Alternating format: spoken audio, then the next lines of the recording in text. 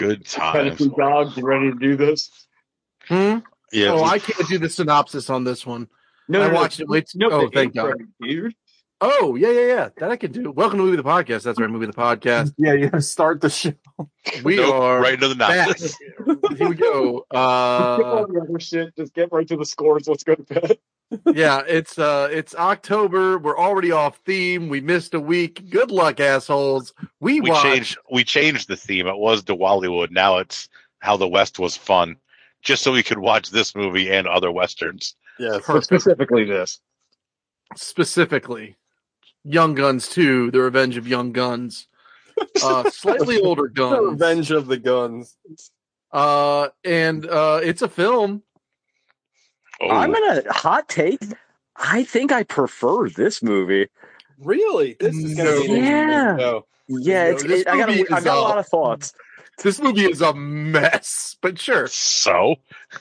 I mean, the first movie was a mess. Really? But, This one's like the wheels were like loose on the first one. The wheels have come off. Not to bury the lead, I feel like this movie's way more coherent than the first one. Like, in fact, like I think I actually totally agree with Sean. I feel like the thing I missed from the first one is the jank. Like, what about the jank? Like, this doesn't have that like 80s jank and dream sequences and dance numbers for no reason. Like, I will say this: I'll shout out to a PG-13 movie with titty in it because also that girl went for it. That girl is crazy hot. For sure. I'm pretty sure, and also I think Sean's the only person here that's seen this movie. I think she's the love interest from Near Dark. I think that's the same. Yeah, actress. I think so. It's the redhead paradox, right? Either they're a dime or a zero. I can't remember. Yeah, of course. Yeah. No, Gogs. Gogs, have you seen Near Dark with Joel Everyman? No. That's It Comes at Night or whatever. Near Dark is Bill I've never seen vampire movie. I've never seen Near Dark. I've seen It Comes at Night. That's yes. But yeah, is there like a 5 redheaded woman? Like, men don't count. No, like they're all dimes or just trolls. Yeah. They're hot women or ugly men. No such thing as a medium redhead. No. Yes, no. I totally agree with you on this. I follow quite a few of them in the porn variety, and as soon as they pop up. TJ, I saw a porno lady with a berserk tattoo with the full armor on her shoulder. I actually know the one you're talking about, which is very, very sad. There's also one that has the brand of sacrifice, or there's one that actually she's got red hair. She has a brand of sacrifice tattoo, and she has the Sele triangle on her arm. I'm like, oh my god, this one more about perfect. Berserk shortly. Go ahead. So we watched Young Guns 2. I'm really excited to discuss this movie because I got thoughts. I got mixed feelings about this movie. I can't wait to talk about it. But anyway, what did you all watch over the last 2 fucking weeks? 2 weeks? We took a mental health break. I don't know. It was doing some self-care. Yeah, we had some PTO we had to burn. So I had to fucking watch football, watch my team officially become the worst team in the league. Everybody's team is hard to watch. Like, it's brutal this year. I mean, yeah, but at least they're not Washington. Like, Washington is legitimately the worst team in the league. They're a fucking joke. And today Rivera came out and was like, "Oh, the reason we're not winning is because of our quarterback." He's not wrong. He's not wrong, but like that's not something a head coach should say. So it's like, hopefully they both get fired. That'd be great. Anyway, what'd y'all watch this week? Oh man! So that was Alec, right? That was Alec. Fired up. Fire it up. Watched a bunch of stuff over the past 2 weeks. I watched 200 movies. No, not quite that many movies. How many hours are there? Movies. I watched let's see, Role Models. That movie is a banger. Like, that's one of my favorite comedies of all time. So fun. I kept thinking about Whispering Eye the other day, and I just giggled to myself. I thought it was Winking Eye. Was it Whispering? It's Whispering. Oh, that's a great one. That movie is great. Everything about it is great. Beyonce pouring sugar on my dick. Yeah, Martin is gay for robots. Like s'mores with white chocolate. I don't know how I feel about that. That's the line from the movie. That's correct. Scary Movie 5. Oh my God! Wow. What? Who was in that? The leads were Simon Rex and Ashley Tisdale. The Nice. fucking The dark jokester. Yeah, the That dark guy? jokester. Huh. Him. It was awful. It was horrendous. You don't say. Like, it's legit, like, worst thing I've ever seen. Oh, And the guy who directed it also directed another movie I watched, which is an amazing movie. Citizen So it's Kane. really funny that he directed both of these, because one's great and one's trash. The good one that I watched was The Undercover Brother. We just finished it. Like, yeah, that movie fucking that rules. movie is the good. movie's amazing. It's so funny. Everybody's That's so a good lost in it. gem. Like, nobody talks about that movie anymore. No, probably because the director directed Scary Movie 5 too. They're like, Yeah, I "Ugh." mean, yeah, that's So all the caps let's just forget about that. That's a one for them, one for me scenario. I didn't see this bitch in Spy School. Yeah, I'm still paying off the loans. You made me pay for those classes myself. I had to sleep on a pissing mattress. Yeah, that movie's an absolute blast. The worst part of that movie is Chris Kattan is the bad guy. Yeah, although he is great in Monkey Bone, weirdly. Yeah, he's really good in that. Monkey Bone in general, very good. He's not good in this, but everybody else is great. Chi McBride, Dave Chappelle. Even Denise Richards is good. Yeah, Denise Richards, Neil Patrick Harris. The other two people, the lead sister girl, and smart brother. Yeah, that neither one of them did a whole heck of a lot outside of this. There's a funny ass ADR from Smart Brother where she's like, "You remind me of," I forget what celebrity she says. Usually I get out. Yeah, she's like, "You remind me of Theo Huxtable." He's like, "Usually I get Al Roker." Al Roker. What's the weather in your neighborhood? Oh yeah, that movie's tremendous. What else did I watch? Three days. Tanja. I'm sorry, I can go on about Undercover Brother all day. I mean, the movie slaps. Like, it absolutely slaps. Billy D. Williams. Billy D. Williams, the general, with the the general's fried chicken. Look out, Colonel! Here comes the general. Alec, you would love. What's the Michael Jai White? Fuck. TJ, help me out. Dogs. Oh, fucking. Oh, why can't I think of it? I've seen it a million times. The Blaxploitation parody. It's the background of my fucking PlayStation 3 for crying out loud. It's Blood and Bone. No. Jesus Christ! That doesn't the other one. Why can't it? Black Lightning. No. Nope. Black Dynamite. Black Dynamite. Black Dynamite. Alec, you gotta watch Black Dynamite. You gotta watch Black Dynamite. Okay. I'll watch Black Dynamite. I sell drugs in the community. I told you not to interrupt me when I'm doing my kung fu. Maybe I'll watch that tomorrow. Oh, it's so good. I watched again Shang-Chi and the Legend of the Ten Rings. Nice. I've been wanting to revisit that. Is it still? I remember really liking it when I watched it. That movie is excellent. Outside of, I know Sean doesn't agree, but outside of the new Spider-Man, like, it's the best movie best MCU movie since Endgame. It's so good. I love it. Great. I haven't seen it, but everybody I likes it, so maybe I'll like it. I think you'll like it a lot, because it's not really, it's tied into the MCU a little bit, but it's its own thing. Yeah. And it's all new characters. And Tony Long. What's his name? 2046 is in it. Yeah, Tony Long is he's the dad? He's the Mandarin, yeah. And he's so good. I think we all kind of love Asian family dramas too. I think I've discovered that on the show. Yeah. They're way more compelling than white family dramas. Yeah, wow. So fucking mayonnaise fest. Whoever the lead is in Shang-Chi, I can never remember the guy's name. He's really great in that movie. Simu Lao. Yeah, I think is his name. He needs more work. Yeah, he's really good, and the movie is tremendous. The fighting is outstanding.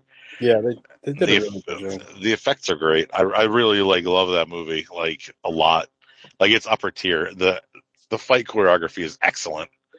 Yeah, Absolutely. And it's shot really well too, which is something you can't say about a lot of like action sequences with Marvel stuff. A lot of times it's like cut.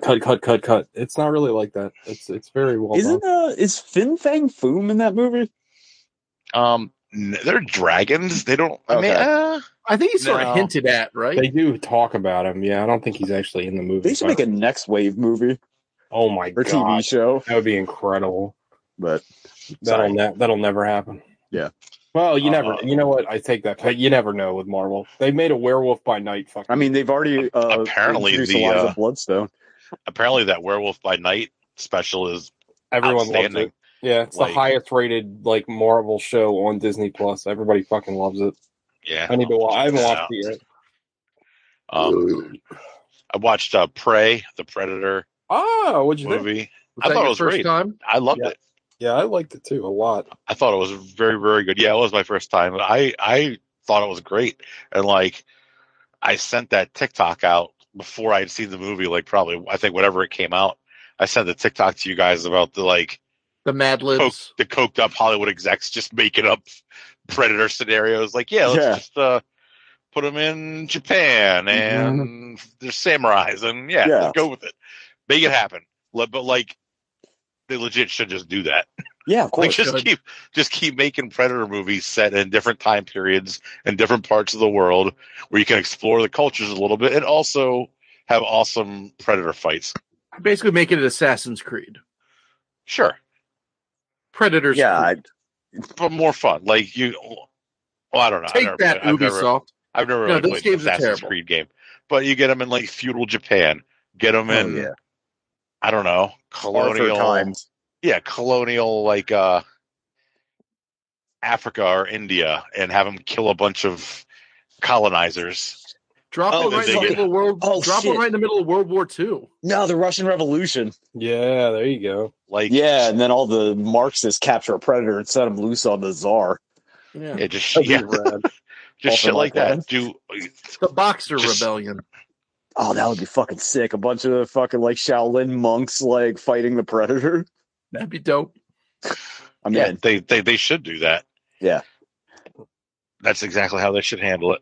The last thing I watched the new Billy Eichner's movie. Bros. Oh, you watched Bros? Because you're not homophobic. Billy Eichner said if you didn't watch the movie, you're a homophobe. Apparently. I better watch the movie. I think he kind of said that tongue in cheek because it didn't do very well. Yeah, no, I like Billy Eichner a lot. Apparently, the internet hates him. I think he's hilarious. Really?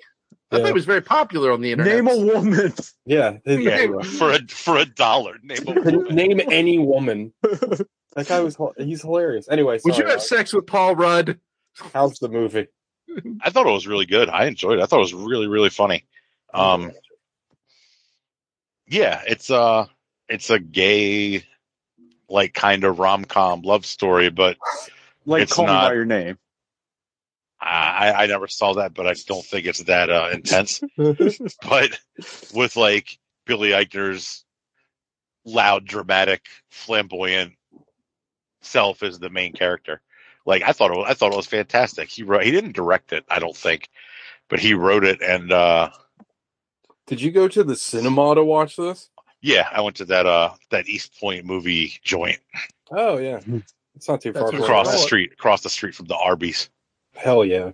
Let's get the big beef and cheddar for dinner, and then went and saw a gay movie, and it was awesome. What a fucking awesome day! Hell yeah! I feel like hopefully this whole show is pro Arby's because I will not tolerate Arby's slander. I fucking love Arby's. They have some of the best jalapeno poppers like ever anywhere.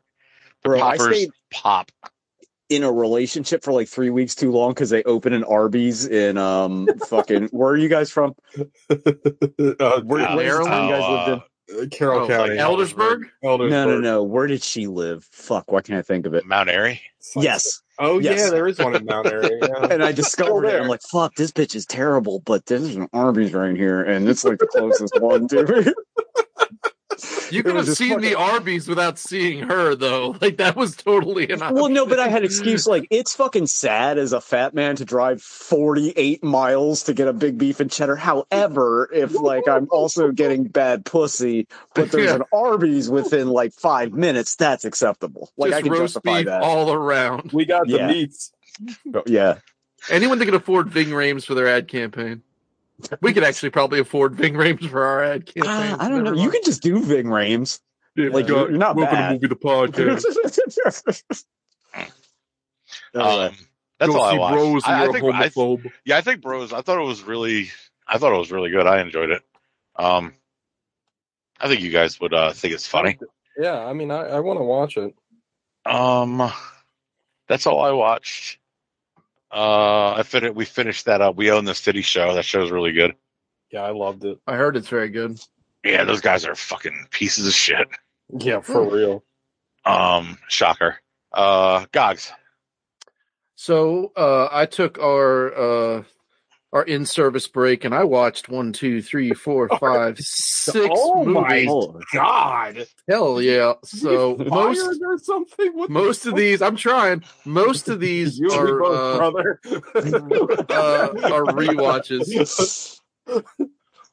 So let's just talk with the stuff that we know is great. Halloween 3, banger. That movie, second best Halloween movie. That movie, it defies logic. How much people want to fuck Tom Atkins? Tom Atkins, whole titty. Oh yeah, just a whole titty in his mouth, just like a snake. And if I remember that correctly, like he squirms out of, he slithers out of scene into frame up her body. Like it is, like he is undeterred. Like he is undeterred in his hunt for puss. And we have to find my father's killer. Shall I pack the negligee? Right. Yeah, she either packed it, she bought it in the Irish town, or it was under her clothes the entire time. Yeah, she's like, I am definitely fucking this old man. Like it is on immediately. But everyone wants to fuck him. It's wild. And he wants to fuck everyone else. Or has already. Yeah. So anyway, Halloween 3, banger. Darkman, zany Liam Neeson. You watched some good ones. Banger. Yeah. That I got my Scream Factory release of Darkman. That movie is silly. Liam Neeson is he's a silly goose in that movie. Yeah. He's just like in The Gray. Too Short. Yeah. Oh my God. Yeah. Me, a greengrocer. I'm riddled with AIDS. But yeah, Darkman, one of the best bits like ever. That show is tragically underrated. God, it's so good. One season. How do you walk? Yeah. Oh yeah, the Johnny Depp puts him in a trash can or whatever. Yeah, Darkman. He goes to that wedding. He can't find his Ewok costume, so they just get a fucking teddy bear that they like hollow out and put him in. He was so upset. They were so upset when he just showed up in his suit. Oh my God. Everybody go watch Life's Too Short. I'm pretty sure it's still on HBO Max. It's the funniest goddamn thing. It's a good one. Oh my God. It's so good. Sorry, guys. It's fine. I watched the original Hellraiser, and then I watched the new Hellraiser. I know TJ watched the new Hellraiser. So we'll table that. Did you finish it? I did. Oh, okay. I did, and I finished it better than I started it. But it's still not. I'll have stuff to talk about. The original Hellraiser, pretty good. The original Hellraiser, pretty good. Like a fucking banger. But here's the thing about the original Hellraiser versus the new Hellraiser. The original Hellraiser had rules that it followed, and the new one just we'll go into table. It. Yeah. I really hated it, so we'll have a lot to talk about. Talk about a movie that follows its rules very well. I watched Hocus Pocus 2. Okay. Now on Disney Plus, a lot of fun if you're into the Hocus and Pocus. Is Sarah Jessica Parker back? I know she looks legitimately good in it, and this movie is better than Hocus Pocus 1. I know that probably doesn't carry a lot of water. Legitimately good as a normal person would view her, or with your weird thin blonde 80s hair fetish. I'm gonna stick up for Gogs because Hocus Pocus 1 is the best she's ever looked in anything. Okay. So if they did the same makeup and same look, they tarted her up pretty good. It probably is because Hocus Pocus 1 is outstanding. Yeah, Hocus Pocus 1's a lot of fun, but Hocus Pocus 2, honestly, I liked it better than Hocus Pocus 1, and I liked Hocus Pocus 1. Yeah. This movie's Bette good, and Bette Midler's a fucking treat. I don't care what you say. Big tits. Yeah, and then it's got... She's like a fun actress. Like she's legitimately funny. She's like a fun Barbara Streisand. Like a Barbara Streisand I'd want to hang out with. And it's got the dude from... It's got comedic timing and like... Yeah. Well, she's a legit comedic actress. She's very good, but like... It's also got the dude... Damn you, Bette Midler! It's got the black fella's name or black fella from Detroit. He's not his name. The black fella from Detroit. Sam Richardson. Narrow it down. From Detroiters and from I Think You Should Leave. I just said it. Sam Richardson, the guy that's playing Shaggy or whatever. He's the voice. He's Shaggy. Yeah, he's fucking great in this movie. He's great in Veep. He is so good in that show. I didn't know he was in Veep. Yeah, he's really. He is. He comes. He's not in all. He comes in a little later, but he's like Jonah's assistant, and he's so goddamn funny. Jonad. Jesus. It's also got Tony Hale, the Jolly Green jerk off. Using Jonah for information is like using a croissant for a dildo. It doesn't do the job, and it makes a mess. Tony Hale is from Arrested Development, right? Yeah, more about him. Buster Bluth. More about him, actually. He's in one of the movies that I watched, surprisingly, in a very strange, dramatic role. Was it Hocus Pocus 2? No, it was not. Okay. I didn't say was it a David Lynch movie? I do like... what's that? Was it a David Lynch movie? No.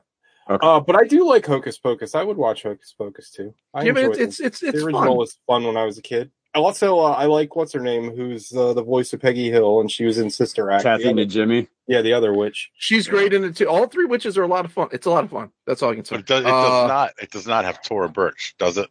It does not have Thora Birch. No, it's got some other new young actresses who may or may not be witches. The kid in the original. That's right. I forgot. That was like her first thing, I think.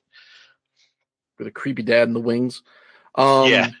Waiting for her to take her top off, and she's like, pop your top off and Hocus Pocus. If you don't know what they're talking about, Google it. Thora Birch's dad basically fucking torpedoed her entire career. Well, I think didn't her parents meet in a porno? Yeah, they were both porno actors. Yeah, and, Hugh Hefner was is, I guess, her godfather. Well, not no more. He ain't. Well, I guess still technically your godfather, right? Even though if they're dead, I don't know. Anyway, Thora Birch, Thora Birch. I also watched. She's very much alive for career. I watched one episode of that Edge Runner show. It makes me want to play Cyberpunk real bad. I'm going to watch the rest of them. Finished it, dude. It's so. It's fucking good. No, it's very enjoyable. And then, Sean, and the last thing, it's dope. And the last thing I watched was Netflix original ? The Ritual, which TJ said was the same director as that movie. Is fucking good. Like that movie is like Blair Witch scary. It's a few years old, but it's excellent. Yeah, it's like really good. Really, just sort of like a psychological dread kind of. How cool is that? How cool is that monster? Oh my god, that monster is like nightmarish in a way that I didn't think was possible. Like it's fucking cool. Like the movie's a ton. It's not a ton of fun. It's full of dread, but it's really good and it's really well shot. And I can see because TJ mentioned that the guy who made the new Hellraiser directed that movie, and I can see why that movie. Like after watching The Ritual, I could see why you would want that guy to direct a Hellraiser movie. You should watch. But he should probably also have written the Hellraiser movie. This week, watch The Night House because that's really good too. Same director. I shall. And then so I'll pass it to TJ, and then we can talk about new Hellraiser. So, should I talk about Hellraiser first or the other movie? Hellraiser. Your choice. Okay. We can talk about Hellraiser 2022. Jack, shut the fuck up. Hulu original. I did not like this movie at all. This movie is just very basic. It doesn't feel like a Hellraiser movie. It just feels like a generic, like it doesn't even. It feels like a made-for-TV horror movie. Like it's very flat, just bland and boring. I don't care about any character. That is true. They do this thing where, like, can I ask you a question before you go on? Sure. Since I'm probably not going to talk very long. Of course.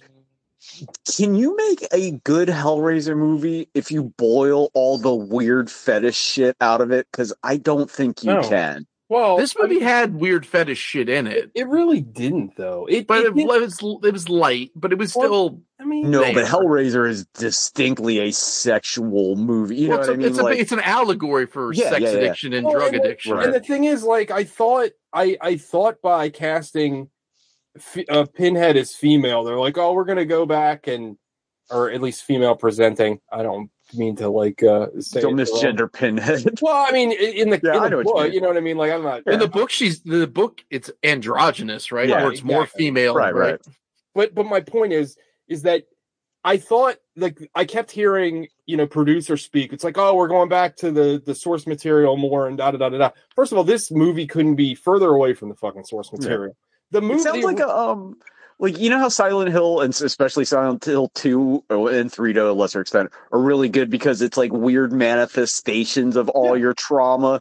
Yeah. And then Silent Hill 4 is just like a dumb action thing that has like horror elements. That's what it kind of sounds like is going on here. And it is because like the thing is, I thought it was weird that they kept saying, oh, we're going back to the book. We're going back to the book. Well, the first movie is the book. The first movie is a very good adaptation of the book. Like it's considering Clive Barker actually adapted it himself. Yeah, I mean it's pretty close. And also like the bet, and Gogs I think touched on it earlier when he was talking about the first movie. The original book is very short. Like it's super short. And the movie 150 pages. The movie is short. The movie's like 97 minutes long. Perfect. Tight. This movie is bloated to all hell. It's 2 hours and change. Ugh. None of the characters matter. They do this thing in the beginning where the lead actress in this is Pamela Alden's daughter. I didn't know this. Bobby Hill? Yeah, Pamela Alden, like she's in all the Louis shows. She's Bobby Hill's voice. She's great. I like Pamela Alden. Well, her daughter is also an actress, and I hate to say that she's pretty bad. Like, I don't know if this is her fault. I don't know if you gave her like a better script that she could be better. But like they do this thing in the beginning. Like I joked. I actually, I always have anytime I watch a new movie, I got my running tab of my snarky Letterboxd review, like as it's going. And I was ready to be like, okay, this is like Hellraiser meets Euphoria. Because like the first 10 minutes are like, okay, she's an addict and, her drug use is out of control and da da da da da. And then that's just completely forgotten about in like 5 minutes. And then like you're left with nothing. Like the little sprinkles of character that you're given is gone. Like completely gone. And what do you have to replace it? Absolutely nothing. They don't establish any rules. They don't establish what the rules are. Well, no. They establish rules, but the rules are dumb. Yeah, what are the rules? The rules are here's the rules of the new version of Hellraiser. Are the rules? Sorry, it's always funny. I'm gonna say the N-word. I was thinking if I'm headed up to here with you. Rules. Oh no, you've seen that It's Always Sunny where they do like a Freaky Friday and they end up in a bunch of black people, and then Frank is just like, is that a newer one? It's a newer one, yeah. And they have a song that are like, What are the rules? And Frank just keeps saying, I'm going to say the N-word. And they're like, no. It's great. It's very funny. Well, anyway, so these guys, so here's the deal. You got the lament configuration, right? And it goes through like 6 stages. Like my favorite thing ever is when we were talking about some Hellraiser and you referred to it as the Lamont configuration. I Googled that. There's actually a picture of Lamont Sanford in all the Hellraiser gear, and it's pretty amazing. Also, shout out to the Belisarius Memorandum, which is the MacGuffin Darkman. The lament configuration, it goes through its different cycles. It goes from cube to star to I don't know, like barbell, and every time it goes through one of these things, right? It becomes like different shapes and like fucking balloon art. And every time it does it, it shoots out a little knife this time, and then whoever solves it is supposed to get stabbed. Then they get dragged to hell, and then it goes to its next configuration with the idea going into pointy mode, in which you had to commune with Leviathan, the god of the underworld, and he will grant you, or they will grant you, power, sensation, resurrection. They'll grant you some Faustian promise. So the whole movie is like based around feeding this box, like to get to the next level. So like the old, like, so Hellraiser was cool because it was Uncle Frank comes out of hell and it's like, I gotta keep escaping hell, fucking kill people so I can get like human again. And then we're going to get out of here. And then the Cenobites being the jailers of hell coming after him makes for this interesting, it becomes effectively the proposition, right? For Kirsty, because she's got to bring Frank back. Otherwise she's going to hell. And that's fun. Yeah. This movie, I never thought about it that way, but that's actually a really good way to describe it. So then this movie, the Cenobites are like taunting the main, because the main character like solves the first go round, but she doesn't get stabbed by it. And then from that point on, Pinhead and them are like, feed the box, ascend or whatever. But they're like taunting her into doing it. Like they're supposed to be ambivalent to the whole situation. Yeah, right. It totally goes against their entire characters. Like and they're not like, that's the thing that makes their characters interesting. Like how many times have I said this about like remakes lately and reboots where they totally miss the point of what makes the character interesting. Like it comes to mind the new Texas Chainsaw Massacre, where Leatherface is 85 years old and he's like throwing chainsaws like fucking 95 mile an hour fastballs and bench pressing people. It's like he was a normal person. That's why he's scary. He's like fragile and like a normal guy. He's weird. The fucking Cenobites are basically ambivalent. Like they're not like malicious. Like they just are like performing. They're law enforcement. They're officers, right? In this, but like they revel in it. It's fucking stupid. Well, also, that's where the original Hellraiser. Sorry to cut you off, but that's where the original Hellraiser series, right? I just had this conversation at work. I probably took up someone in my marketing department's too much of their time. But I was like, the first movie is this great story. People forget that in the first movie, Pinhead's barely in it. Yeah, like it's more about Frank and the murders that the woman commits and like Kirsty trying to figure out what's going on. Like Pinhead's sort of just like in the background. And then they latched onto that. And then the second one still at least follows the rules, but it gets a little wackier. And the third one gets full wacky. And then they just make it into slasher movies where the Cenobites are just down here slaughtering people. And it becomes less interesting. That's why they're shout out to Hellraiser 3 with the fucking seedy face Cenobite. Shout out to the fucking Hellraiser 3. Hellraiser 3 is bad. Hellraiser 3 is the Crank 2 of Hellraiser movies. That movie is bonkers. Yeah. And I love it, but it's not good. No, it's terrible, but it's a lot of fun. It's better than a lot of fun. It's better than this. It's better. But this movie, like I almost did it again. The Lamont configuration doesn't even care who gets stabbed because Chatterer Cenobite, she stabs him with the box, and then the Cenobites come for him. Yeah, it's so dumb. And then that becomes like a thing where it's like you can just stab him with the box and that'll kill him. Like what?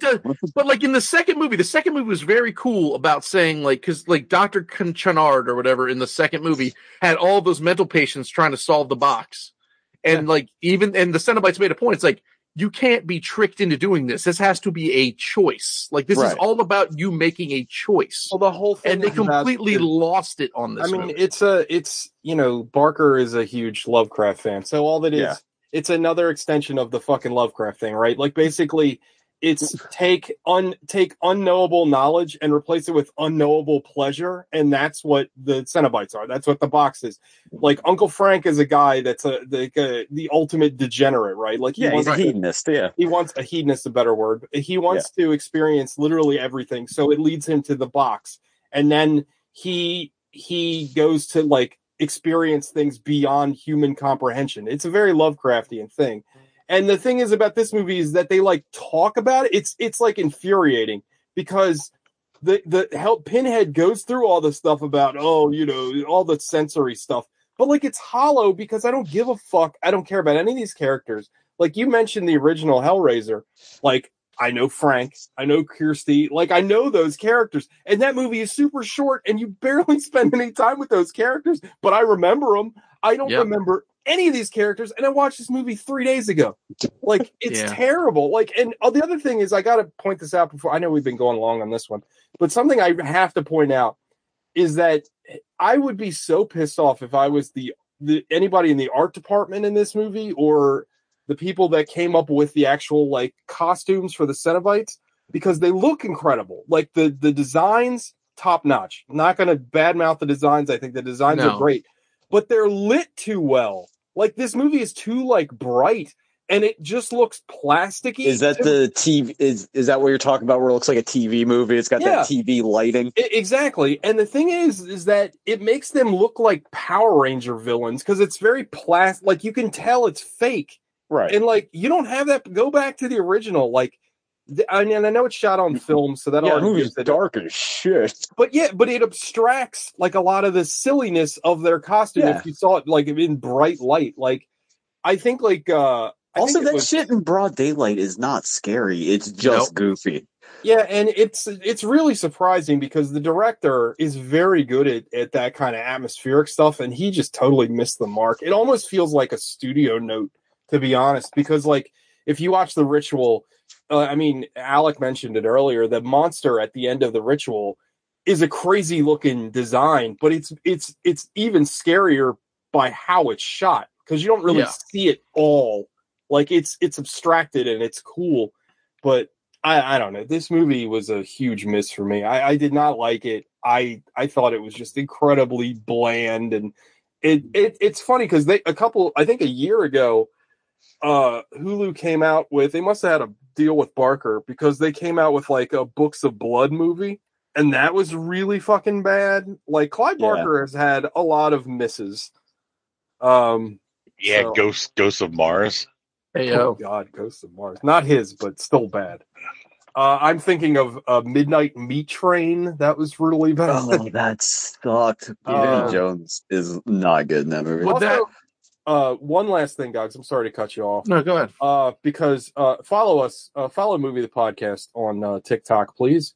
I'm fully engulfed in the horror talk universe, like people reacting to horror movies, and I have kind of and I kind of already knew this because I've been around horror fans all my life because I am a horror fan, but like horror fans are maybe worse than like Marvel fans because people that are like, I don't know, their whole personality is wrapped around like horror franchises. They're like, oh, I love this movie. It's fantastic. It's like the greatest movie. They're saying this as they have like this $400 sideshow collectible Pinhead, and they're wearing the fucking Hellraiser t-shirt. Yeah, try being married to that person for 6 years, TJ. Let me know how that works out for you. I'm good. I'm real good. I mean, I love that stuff. You can ask Liz. I mean, you know, me, like, I'm talking about me.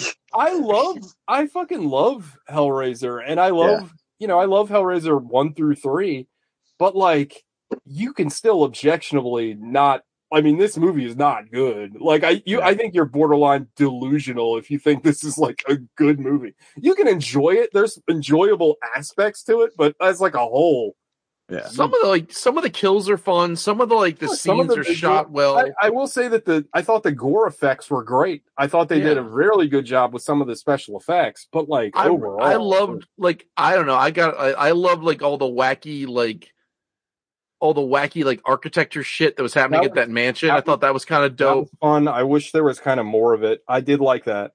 But like, it does fall flat, and it's not compelling, and it misses the mark, which is a shame. And it also, to me, like, I think the worst part about it is that like it's a reboot, right? But like, it doesn't establish anything. It doesn't. How can you have a reboot that does no personality? Like, there's nothing. Like, what about this movie is compelling to start, like, to have another movie? Like, I don't even know. Like, nothing. It's an IP people are familiar with. That's it. But that's already established. It's like that. You know that has. But that's all. That's all it needs, TJ. Like, you're asking a question. Like, and I'm speaking about those people that I just talked about that are just going to be like, "Oh, it's great. It's fantastic." Like, I don't know. But yeah, a very, very mid movie for me. Gogs, I did not. I think you liked it a little bit more than me, but I mean, it's probably like a 6. Wow, really? Oh God, it's a 5-6. It's like, it's not. I didn't hate it, but it's not like as good as the original. It's not. I'll tell you this: it's the best Hellraiser we've had in a long time. I mean, that may be true, but I would rather listen to Gogs' description about the Hellraiser where the typewriter kills people than watching this movie. I think exactly. Fair. All right, so I got one more. Sorry, I went long, so I'll make this short. this is a fucking incredible movie. It's probably going to make my best of the year list. I watched a movie called What Josiah Saw. Fucking hear me now. Hear me now. I can't say that anymore, can I? You can. Well, her accent's fake too. And you did. Shudder is the new A24. Mark my words. Another Shudder original. 2 Shudder originals are going to make my top 10 this year. Shudder banger. And this, What Josiah Saw. This movie is so fucking good, but this movie kind of falls in line with something like Irreversible or Ex-Drummer, where it's a fucking masterpiece, but can't recommend it to anybody. It's going to be a hard recommend because it deals. And now I will say that it's not graphic in what it depicts, but the subject matter that it broaches is tough. It's very tough. It's about Robert Patrick, that's his name, right? The T-1000. Robert Patrick. Yeah. So he kind of plays a more deranged version of his character from Peacemaker. Like, less racist, more abusive father. Like sexually abusive father. Straight up. Yeah, I guess. But anyway, the movie is about him and his son, who is, they never explicitly say it, but his son seems a little slow, perhaps touched, you know what I mean? Like maybe learning disabled. But then I don't want to give anything away because this movie has like an amazing ending, and I will keep it spoiler free. But after the ending, you question kind of everything you've watched in the movie. But anyway, it's about him, the son, and his other 2 kids. And basically, it starts out pretty innocuous, where it's just Robert Patrick and the son. They live on this weird old farm, and you can tell something's off. Like the whole time, just something seems off, but you don't know what it is. And then it's almost like the movie is set up almost like an anthology where it's split up into chapters, and each chapter is about a different member of the family. And Nick Stahl, you guys remember Nick Stahl? He's back. Has an amazing performance in this Terminator movie. 3? From Terminator 3, the yellow bastard from Sin City. Yeah. Oh, wow, okay. He shows up. So basically, he's completely fucked up. He's like this small-time hood. He's like a junkie, but he's running. He's basically doing like low risk, like GTA heists for this like fucking country drug dealer. This whole movie is very Appalachian American Gothic kind like, of. He's a director we love, Jeff Nichols or Scott Cooper. This movie was like a horror version of like Out of the Furnace for me, which is high praise. I love that movie. But anyway, so Nick Stahl is like all fucked up, and he's, like each of these segments are very different. Like the first segment feels like a fucking unsettling horror movie, again, that has like rising tension that you don't understand why everything is so tense, but you feel something is going to like roil over and get you. Then the Nick Stahl part is this weird sort of like country, like they're robbing some gypsies at this fair, and that seems like unsettling, and there's like mystical parts that go into that. And then the next segment is about the sister, and she's like also in this nihilistic spiral where she's trying to adopt a kid. Her husband is played by Tony Hale. That's where I was talking about him earlier. But he looks so much different, and he's in his serious role that the whole time I was like, wait a minute, do I know that guy? I could not place where I knew him. And then I looked it up afterwards. I was like, oh, it's Buster.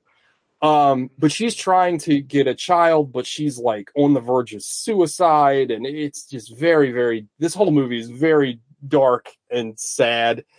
And they all come together because a gas company wants to buy the family farm where Robert Patrick and the son still live. And Nick Stahl gets word of this, and he's going to go collect the sister, and they're going to go to the house, but neither one of them want to go to the house, and you don't know why. And I'm just going to leave it there. I don't want to say anything else because again, the ending of this movie is fucking chef's kiss. I forgot to mention that it's hinted at the beginning. Well, it's not hinted at. It's explicitly said in the beginning of the movie that their mother killed themselves under very suspicious circumstances. And there's just this, it's just this layer of tension and sadness and darkness.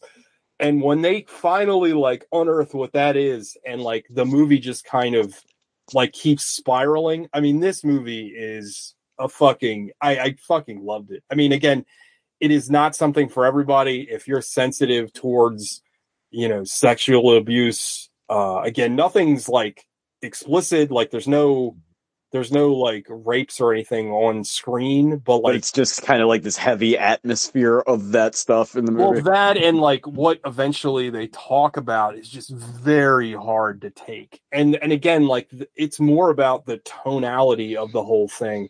But I thought it was great. I thought the performances were great. I thought the writing was really good. It's shot incredibly well.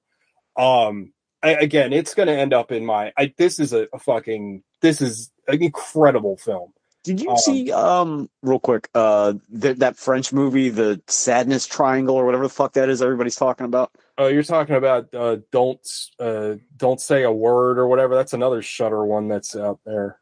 Oh, are you talking about the one on the boat? Yeah. I have not seen that. I heard it's very good.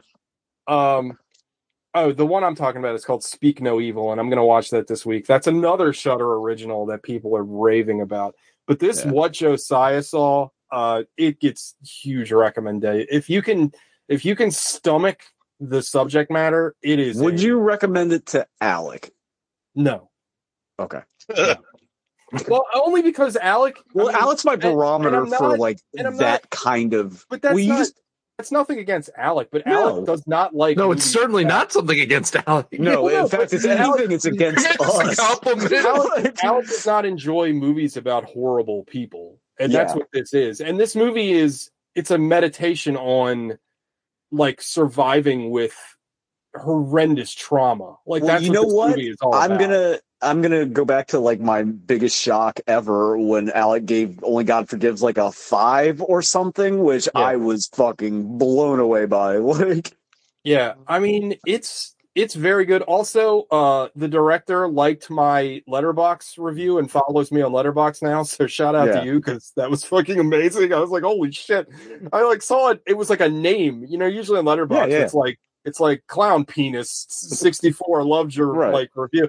No, it was like this guy. I was like, wait a minute, I know that name. I just looked it up. And he follows me on Letterboxd now. So shout out to you. I forgot your name already, but like, your shit's really. I love this movie. Like and it's like a lot of movies. Like I've talked a lot about Gaspar Noé and movies that like once you turn it off, it just like sits with you for a while and you kind of feel uncomfortable. Like that's what this like.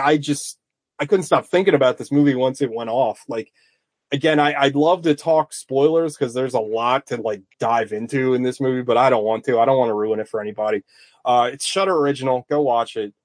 What Josiah Saw, fantastic movie. 10 out of 10. Fantastic. Again, with this and Watcher, like they're going to end up at the top 10 list. Like, I don't see how like they're not. So Watcher's probably better than this and more. He's like accessible. I can recommend Watcher to anybody, but this falls into the. I mean, Ex Drummer was the first movie I thought of when I watched this, and I was like, oh yeah, that's something that I can't just go, hey, check out Ex Drummer, check out Irreversible. It's not. If you're a sad degenerate like me and you, check it out. Yeah, if you're into like nihilism, if you like Cormac McCarthy, this feels very Cormac McCarthy. Like it's very, very good. Anyway, that's all. Who hasn't gone yet? Sean. Yeah. Well, since we're running way late, I'm just gonna. Well, we haven't talked in 2 weeks. No, it's fine. It's a double stuff episode, so you can just listen to it in halves and pretend like we recorded last week. I had this moment where like. You guys are familiar with Brooklyn Nine-Nine, or at least the memes from same? Yeah. Yes. where what's Rosa? She's like, I've only had this puppy for 10 minutes, but if anything ever happened to it, I would kill myself and everybody in this room. I had that experience with the anime Berserk, the golden the golden era. The golden parts era. 1, 2, and 3. How good is that? It's really good, and I didn't know shit about Berserk except for the Dreamcast game, which I didn't really realize was part of something else, and now I have big opinions on the whole series, even though I just found out about it recently. Yeah, the Dreamcast game is actually canon, which is kind of wild. Yeah. So I'll skip over, because it's 3 movies, and it's about 4.5 hours, which I watched all in one sitting. I'm going to skip the first 2 parts and just skip right to I'm going to skip right to, and I'm glad I could tag this up on stuff we were talking about already. So I'm going to talk about The Eclipse, which might be some of the most disturbing horror I've ever seen in my entire life. And also, there are villains in Berserk that, and like I've gotten a lot of stick for this in the past. I like system villains, not like system kickers or system running backs, but like where their primary function is to enforce some kind of cosmic system that they have no feelings about. Oh, so you'll like you love the God Hand. Right, that's what I'm talking about. Which are basically the Cenobites. Like, it's very and that's what I when you guys were talking about that, and also like I love the architect in the Matrix, and I think I'm like the only person that loves that scene. Yeah. But that whole idea, it's like I don't care about this, but my job is to enforce the system in the Matrix, or the order of hell, or in this case the flow of causality. Like I have no personal stake in this. This is just what I do. And that's the scariest kind of villain, the one that has no opinion or no motive. It's like, I just run this program. Yeah, you can't appeal to that villain. Right. Like, it's why the Kyle Reese thing in the first Terminator, right? Like, it's like you cannot reason with it.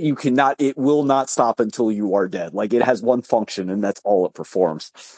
But Berserk fucking rules, man. Like, and I don't usually like medieval stuff, but this is really good.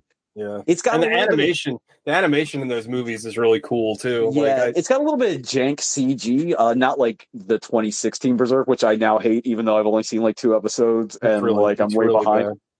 But there's a lot of CG compositing, especially on these big battle scenes. So I get why they did it, because it would take them like 20 years to animate all the shit that's going on. But it's like, it's not so much bad as it is noticeable. Yeah, and sometimes that's tough. But like The Eclipse will fuck you up. And like some of the subject matter in there, again, talking about some of the dark sexual stuff, like it is very anime rapey. Like it's got a lot of that, but it's also intensely homoerotic. And I like that. And Berserk, it's fucking awesome, but it's like, it's one of those things where it's like, it's impossibly dense. There's like, so the manga of Berserk is so long that just the synopsis of it, there's one guy that does a synopsis of the entire manga, and I think it's in 5 arcs. So there's the Black Swordsman arc, the Golden. It's not done. It's not finished. Yeah, the Golden Age. There's Conviction, the Millennium Falcon, or the War. What the fuck is it? War of You're right. War of War of Falcons Millennium. Yeah, some shit. And then Fantasia. So each one of just the synopses is like 6 hours long. Yeah. Just to tell you basically what happened. So I mean, it is like impossibly thick. Of course, the guy died like right before it ended. Last year. Yeah.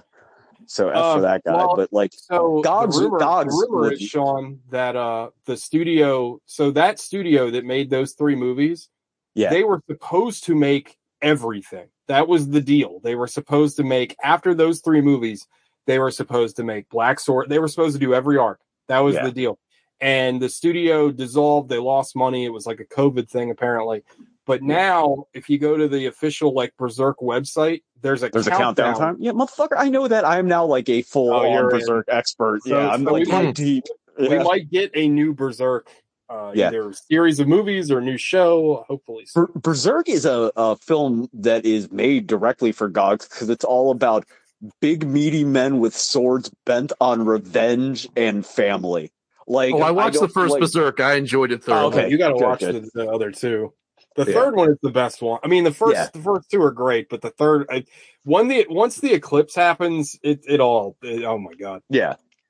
But anyway, That's all I watched. Nice. So yeah, watch. It's not as good, but watch Edge Runners. I think you'll really like Edge Runners. I will. Yeah. But that's everything. So right? we want to talk about Young Guns. Young Guns Dose. Gogs, do you want me to run it down real quick so we can just get to talking about it? Save you that the or hassle. Alec, Alec or you, either way. Alec, your call. No, Sean, you do it. Okay, thank you. Go for it. It opens up with Emilio Estevez in hilarious Guy Pearce makeup from Prometheus, telling his story to the dad from Get Out. He is questionably Billy the Kid. It goes into Pat Garrett and Billy's leftover remnant gang, which still includes Chavez, now including complete scumbag Christian Slater. And they go around, they're doing their gang thing, and then Pat Garrett gets deputized, he sells out, and he comes back to kill Billy the Kid. That's the movie. Basically, yeah. And Cam shows up from Ferris. Oh yeah, well, everybody's in this movie. Like fucking Viggo Mortenstern's in it. Viggo Mortenstern is in it. Yeah. That's right. Viggo Mortenstern, who he's got to be crazy young in this, but he looks the same age as he does in Lord of the Rings. Yeah, just chiseled, beautiful man. So does William Peterson. Yeah. Can we talk about how good of an actor William Peterson actually is when he's not in television really shows? I was going to say that, I was like, I wonder if this is residue from how much Manhunter. I love Manhunter. Yeah. But he's really good in this movie. He's really good in To Live and Die in L.A. too. He's fantastic in that movie. It's just that show is so fucking bad. CSI, he was terrible in that The Beast miniseries. Oh yeah, that's really bad. The Peter Benchley's The Beast about the gigantic squid in the Pacific Northwest. That was so bad. It's really bad, yeah. But he's really good in this movie. I'm actually I thought it was weird, we talked in the last episode. I thought it was weird that they recast him, but I kind of get it now because that other guy, I don't remember him at all, but the performance. Well, he's just John Wayne's son. That's why it's like stunt casting. That's why he's in that movie. Well, you can see why you would want to put this movie on his shoulders, basically, because he's got a big beefy part in this. The thing that sucks about this movie, and I guess it's not really the fault of the movie, is that I wish Peterson as Pat Garrett was part of the gang in the first movie. Yeah, because they have to kind of rush through that, and it loses some of the And I don't mean to jump all over the place, but it loses some of the gravitas at the end, even though it's performed really well, and I get what's going on. If he had been around longer, I think it would have worked better. I don't know if anybody agrees, but no, I definitely agree. It feels a little disconnected. I agree. Character's in the first movie, though, right? That's "You're My Friend," right, Pat? But for a couple minutes in one of the dance scenes, right? He's not in it much. No, they know each other, but he's not part of. He's not part of the gang. Yeah, and also the first movie was a surprise hit, right? If they had known it was going to do what it did, I'm sure they wouldn't have just cast what's his name's son. Oh yeah, for sure. I wonder if his son hated Native Americans as much as he did. It's getting goddamn ridiculous. Had to be held back from assaulting a woman on stage. But he loved Mexicans in a weird way. Alec, that wasn't just any stage. That was at the fucking Oscars. Yeah. That wasn't just it was the fucking Oscar ceremony. Fucking psychopath. Wait, what? John Wayne basically was about to. So, what's his name? Marlon Brando won an Oscar. Okay. Yeah, I can't remember what it was. Which Streetcar, maybe?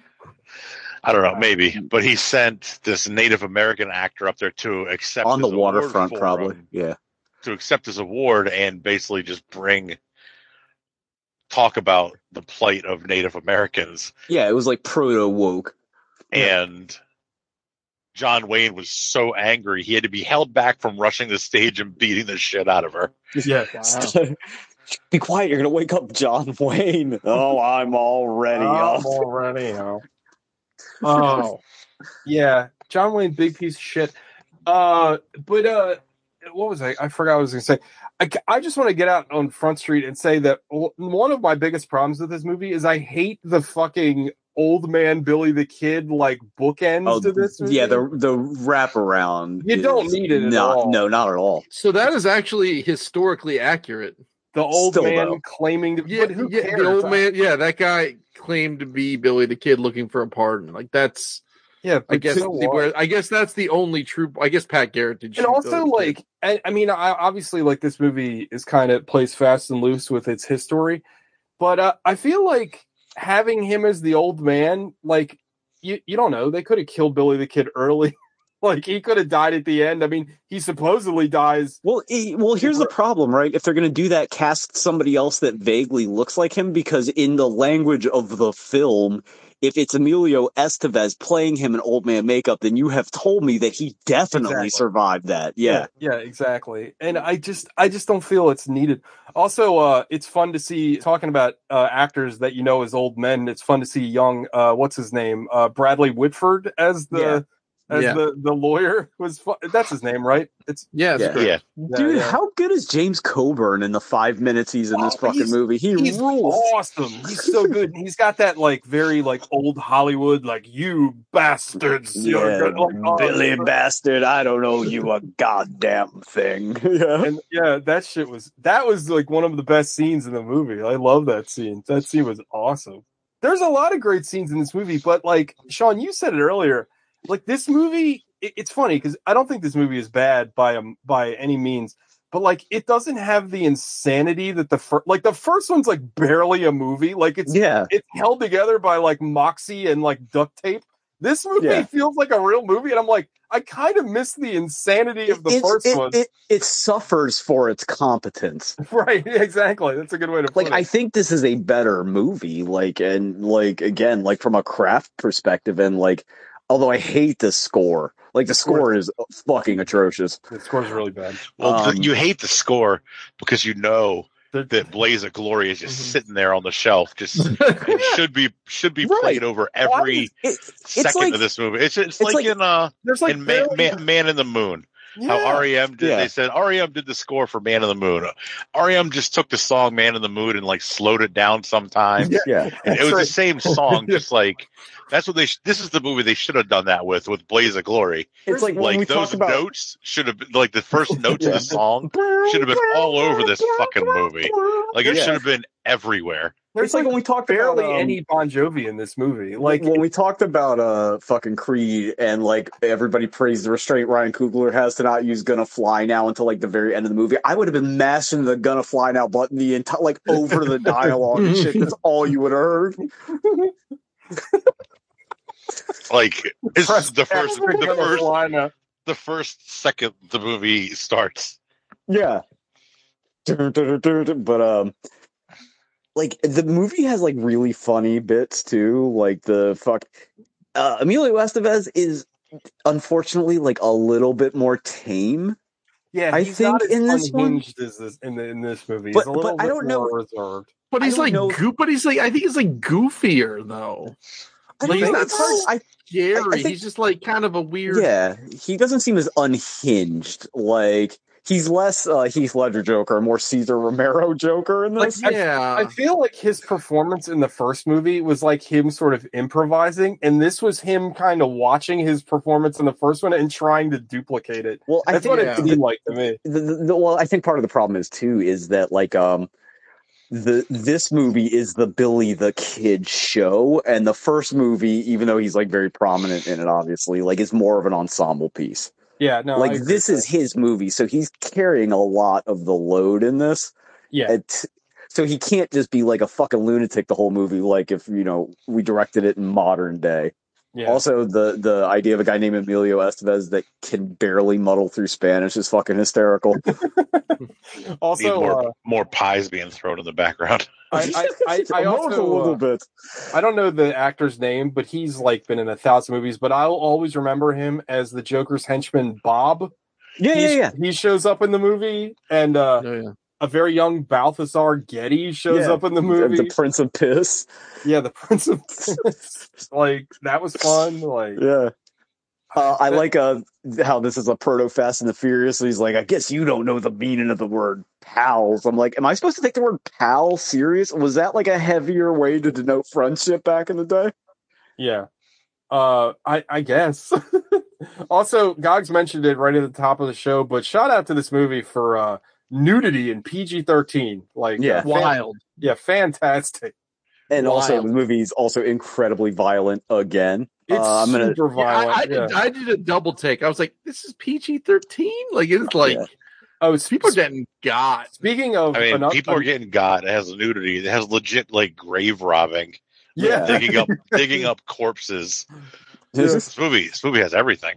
This movie kind of rules. Speaking of guys that are in a ton of shit, the guy that plays like the shithead like sheriff, or like he's the deputy, he keeps taunting the young guns, and then later on Billy the Kid like shoots him from the window. That guy has been in a million like horror movies and shit. I can't place his name, but he's one of those guys, or another guy that I only know from being an old man, but like I recognized him like immediately.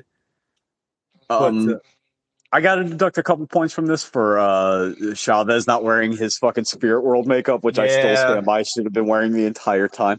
Also, Kiefer Sutherland's kind of superfluous in this. Like, I don't like Doc the character, probably because I hate poets. Yeah. Like, in general, I don't know if that's the movie's fault. Yeah, right. I make a rhyme every time. But yeah, and also like he's kind of like, I will say though, he almost makes up for it because his death scene is kind of rad. Like, that death scene. But I think the Chavez scene works better for me because you don't expect it. Where he's like, "Yeah, they took me when they took Doc," and it's like, "Oh shit." Yeah. Well, I thought that Lou Diamond Phillips was kind of underrated in both of these movies. I thought he did great. Yeah, I thought he was really good in both of these. Christian Slater's really good in this movie. It's like, I killed 64 men, not even including Indians and Mexicans. Yeah. Also, the scene where he goes to Mexico and like I'll give him credit because you want to talk about restraint. So like he goes to those two guys and he's like, "Oh, you know my name?" And they're just like, they just kind of nod, and it's like, "Oh, they're gonna kill him," and they cut away from it, and then you don't find out he dies until the fucking Animal House. Did he get like beheaded? Like yeah. I thought that was fun. I enjoyed that quite a bit. And he probably died just happy as a clam. Because all he cared about was that people knew who he was. Well, that's the whole theme of the movie, right? Is like everybody just wants a name. So like he wants to be somebody. Pat Garrett wants to be somebody. That's why that line from Billy so good. Like, you ain't never going to be me, Pat. You're only just going to be the guy that shot Billy the Kid. Yeah. And then he just turns his back on him, which is like the ultimate Chad move. Like, yeah, go ahead and shoot me in the back. Which is historically always the story that he shot Billy in the back in the dark. That was and Cameron, or the guy from the vice mayor from Spin City or whatever his name, I can't remember what his name is. Alan Ruck. Right. He wants a name, and he's like, "You got a name? It's Buckshot George." He's like, "No, man, I got my name." He's like, "That's a good name too." Like, it's like, I need the emotional beats are written really well, but again, they need to like be attached to characters we've been with longer. So like, if that whole gang had been together in the first movie, a lot of that shit works a little bit better, I think, in this movie. Yeah, no, I agree. Also, talking about actors that I recognized, but I didn't realize who they were until after the movie. The mayor or the governor, that's Herschel from The Walking Dead. Oh, yeah. And a bunch of Frank Darabont projects as well. It's like, I know that guy. That's why. Not to be confused with future Senator Herschel Walker. Yeah, I mean, you mean future president, right? The Hard Times article they put out, or the Hard Times. I don't read any articles about them, but the headline, like, we sat down and talked to Herschel Walker about his politics, and he gave us $450 for an abortion. That's pretty good. Yeah. But yeah. Anything else, guys? We've talked a lot about the movie.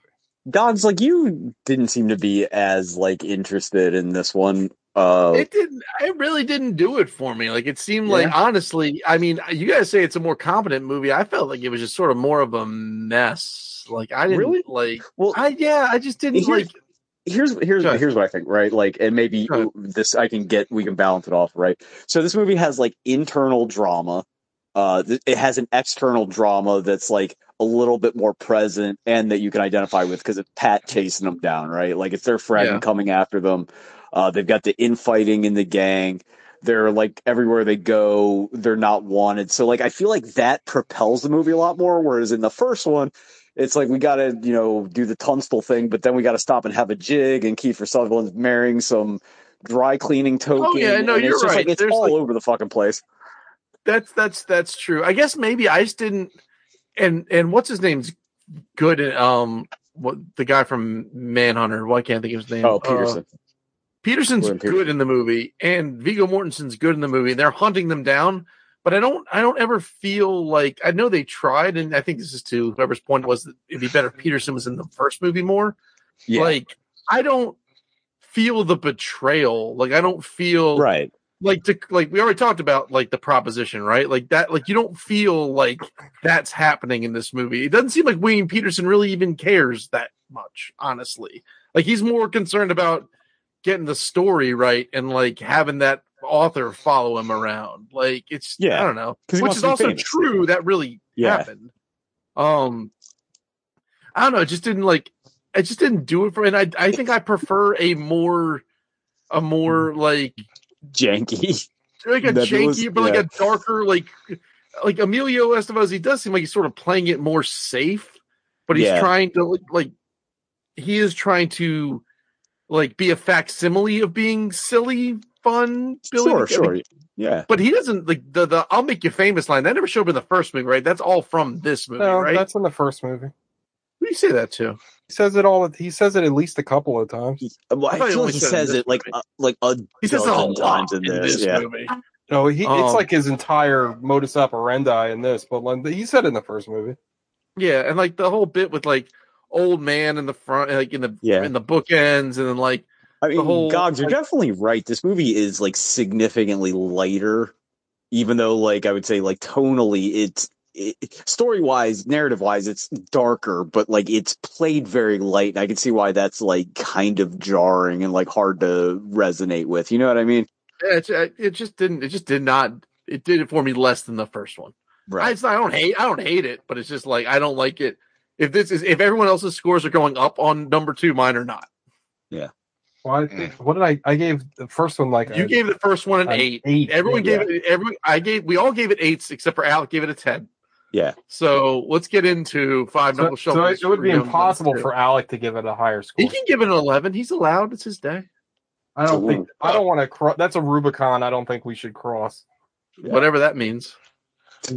It's a G. I thought it was a sandwich. That's a Rubicon. Dude, imagine Reuben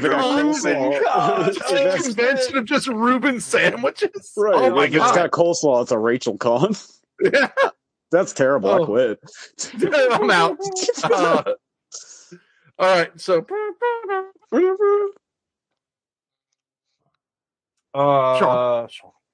This one's also an 8. I don't know. Like, I like this more as just a standalone movie. I prefer the first one as an experience. Again, because it's right. Like, this is the Desperado to the first one's El Mariachi. I think it feels like more like a remake of the first one than a sequel to an Evil Dead 2. Yeah, exactly. Like, it is the Evil Dead 2 to Young Guns Evil Dead. It's a lot of fun. Like, I like that it has a definite thing on its mind where it's like everybody wants a name. Like, it has a theme, and they stick to it. And I'm a sucker for Western. I'm softer on Westerns than I am, I think, any other genre. And everybody's good in it. Like, I don't think there's any bad performances. I do agree that Emilio Estevez is not as like unhinged in the first one, and I would have loved to see him just go like completely batshit nuts the entire movie, but like I just don't think for a movie where they're trying to make a bunch of money and appeal to a wide audience, having him go like full on like Jim Jarmusch crazy would work particularly well. Although like I also got to knock off points for like it was in that era where Emilio Estevez with his shirt open was going to get somebody wet. Like that guy's like, I'm in better shape than he is like right now. And nobody will let me take my shirt off in a movie. So yeah. So it's got that Kevin Costner thing where it's like, you're still kind of fat, but not like as fat as most people are. So right. I don't know. Yeah. What a time to be alive. Right. I want Alec to go last. Cause like, I like, here having him angry. You end on a high note. He is the preeminent Young Guns scholar. TJ. I'm gonna give this one a 7. I still enjoyed this movie a lot. I didn't enjoy it as much as the first one. There's some little things I really wish we could change. Like I said, I really don't like the wraparound like at all. I actually forgot. Like we've talked about this 1,000 times, but like especially with movies in our youth, you forget about the parts that you didn't like when you were a kid. You completely forget about. Yeah. And I've seen this movie a million times. I want to say that I had both of these movies on a VHS tape that I taped off a cable. Like I had them on like SLP mode. Like I had both of them on one tape, and I watched them all the time. But I don't remember the wraparound like at all. Like I don't remember. No. And as soon as that was introduced, I was like, ooh. You might have edited that for TV, honestly. Well, it was like from HBO, guys. Thank you very much. Oh, well, then never mind. They don't do that. HBO time is irrelevant.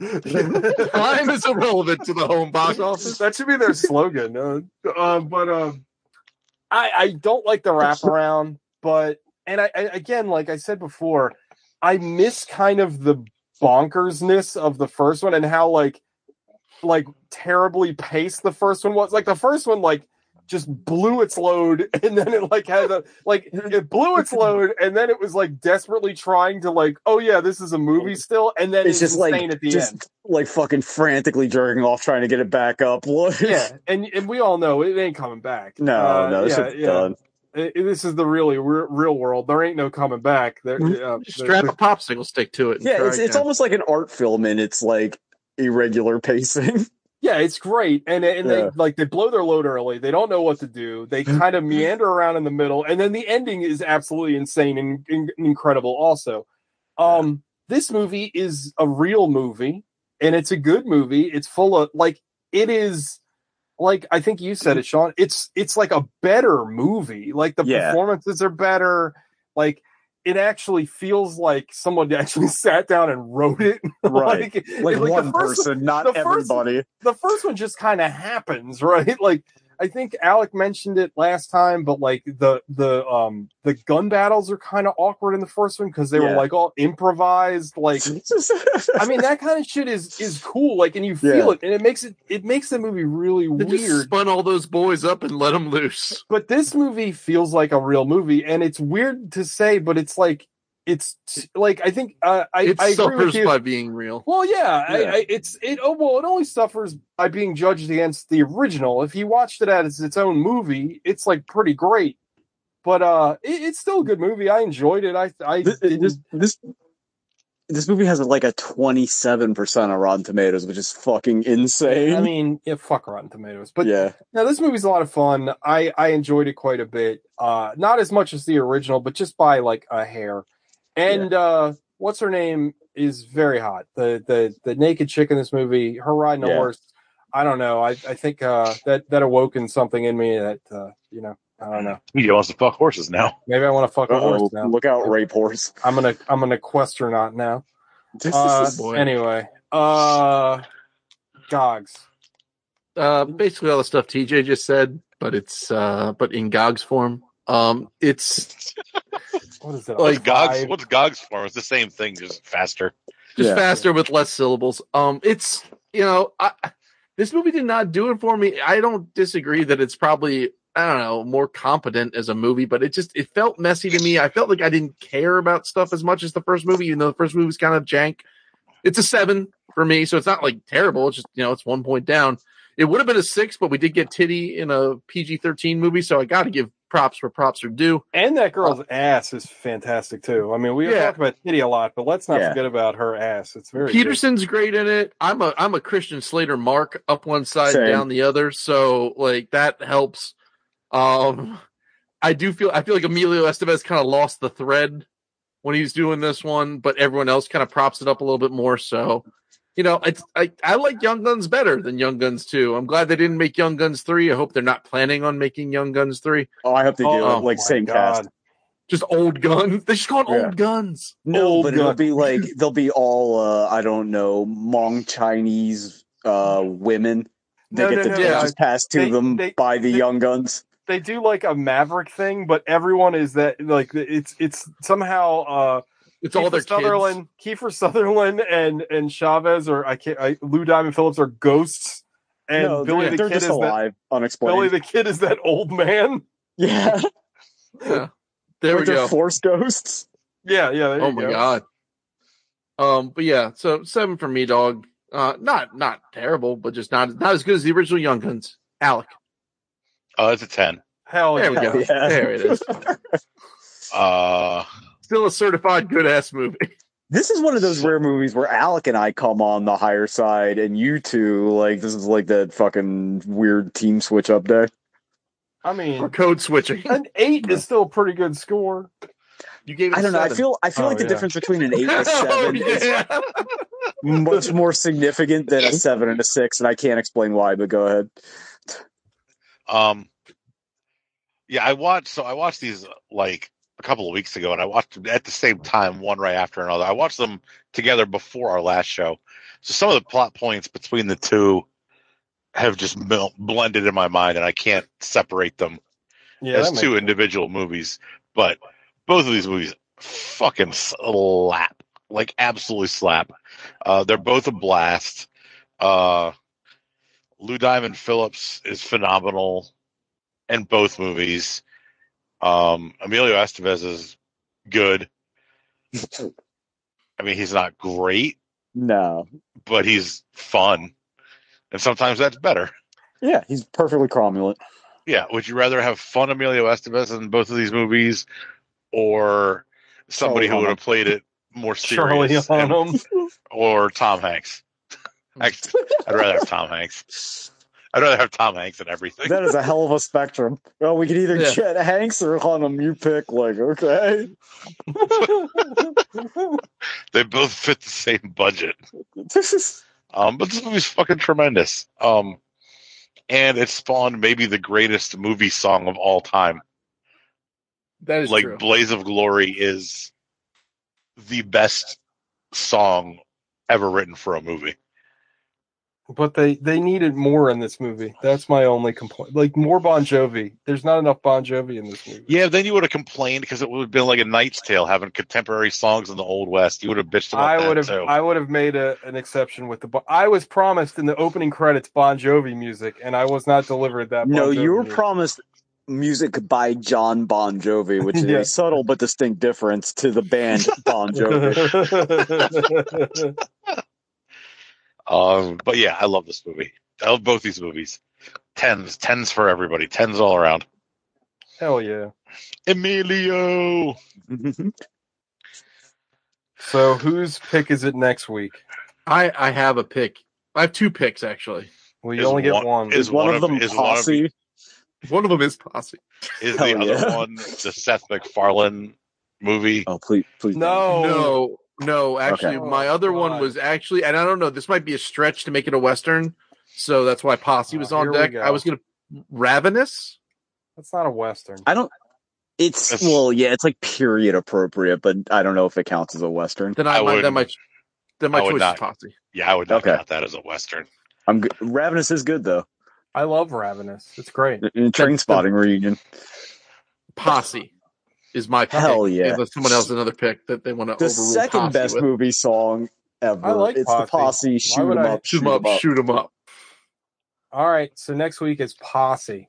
Stephen Baldwin's starring Art Monk, Gary Clark, and Ricky Sanders. Anybody.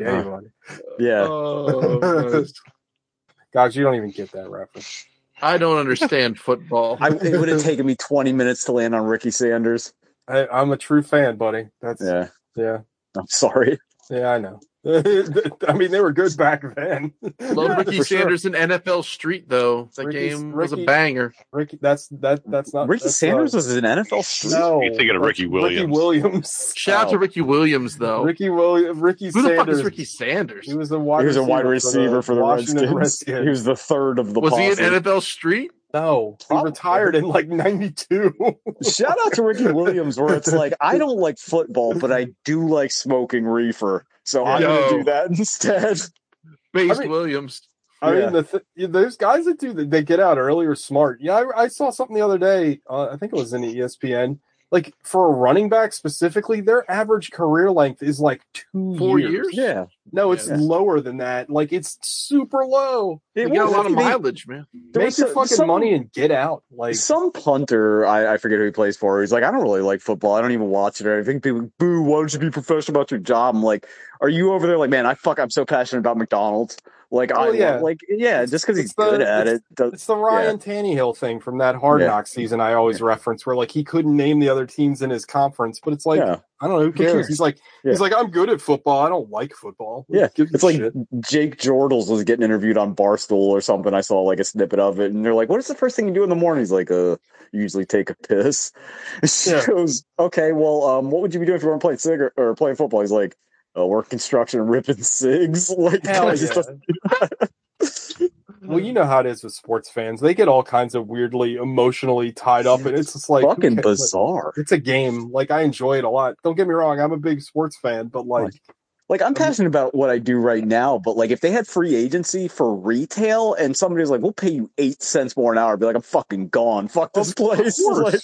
Of course. I mean, I go back to when I was a kid with the fucking Mike Mussina thing, and I used to hear people, he's a traitor. Like, what the fuck are you talking about? Like, he got $1 billion and the chance to play on a team that was almost guaranteed to go to the World Series. And also, he took a discount the first time. Yeah, exactly. Anyway, sports fans are idiots, everybody. Remember that. Gogs, you got anything to plug? No. Oh, I got the fact that I don't know who Ricky Sanders is, but I barely know who Ricky Williams is. Do you know who Art Monk and Gary Clark are? I'm familiar with Arthur Monk, but I don't know Gary Clark.